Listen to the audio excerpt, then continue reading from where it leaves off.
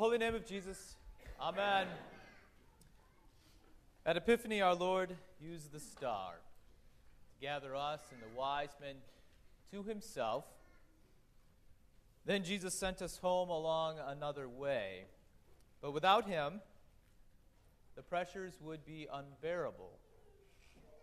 So our Lord, at his baptism, joined us, becoming intricately involved in our lives and empowering our footsteps. Now traveling with him and along his way, Jesus gives us words to speak to each other and to speak to a world that does not know him. In the Gospel of Mark, Jesus doesn't really have a lot to say, but what he says is what we need. There isn't a lot of red lettering in the Gospel of Mark, so we best pay attention to what Jesus has to say at the outset, because it will be programmatic. It will be the way it is for the rest of the Gospel of Mark. And in today's reading, Jesus breaks onto the scene, declaring matter-of-factly that life is different now. The kingdom of God is at hand. Repent and believe in the gospel. Believe in the good news. The reality is that God's way of life is now ruling the world. And Jesus finds no reason for anyone to keep going on along the old way. Rather, repent, that is, turn from the old way and follow him along his way. This is precisely the good news.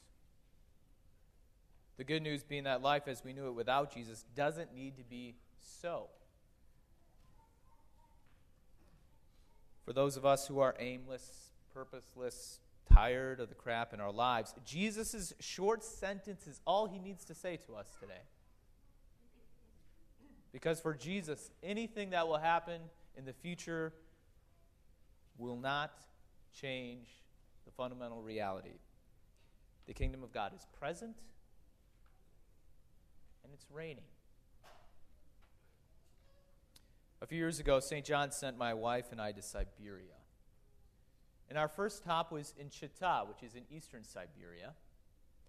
They call it the Wild, Wild East.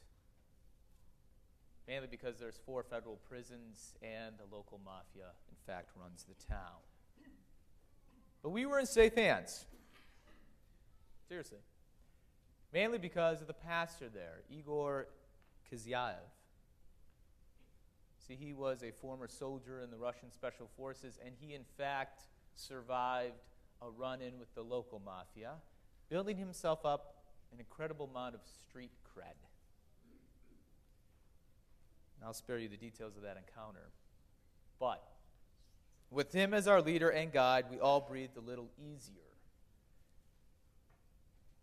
Nothing as though Igor did not know that much English, so he had to keep what he said to us short. When things looked grim, all he would say to us is, "Don't worry."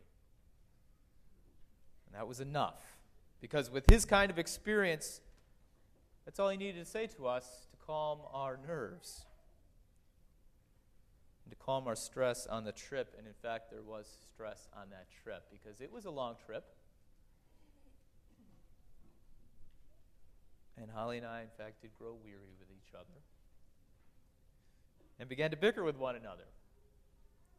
Rather than share the words of confidence that Igor gave us, we grew distracted and we lost sight of who was actually leading us. Here we had a leader who, quite literally, had been to hell and back, and we were worried about what may come. Our leader had every chance to complain about the journey, but he was confident that the way of bickering would not win the day, but his way would win the day. And in fact, his way was definitely the more constructive and joyful way to make the trip. Now, of course, nothing dreadful happened on the trip, so who's to say that something with different events would change my outlook? That's precisely why things are so different with Jesus leading our way. See, as a shadow hung over our trip in Siberia, there is a shadow that hangs over Jesus' journey today. It is the cross. And even though suffering and death lie ahead of Jesus, he still confidently proclaims the present kingdom of God. Now for us who are, in fact, on the other side of the cross, looking back towards it, we have a leader with an experience unmatched by any others. It is, in fact, the resurrection.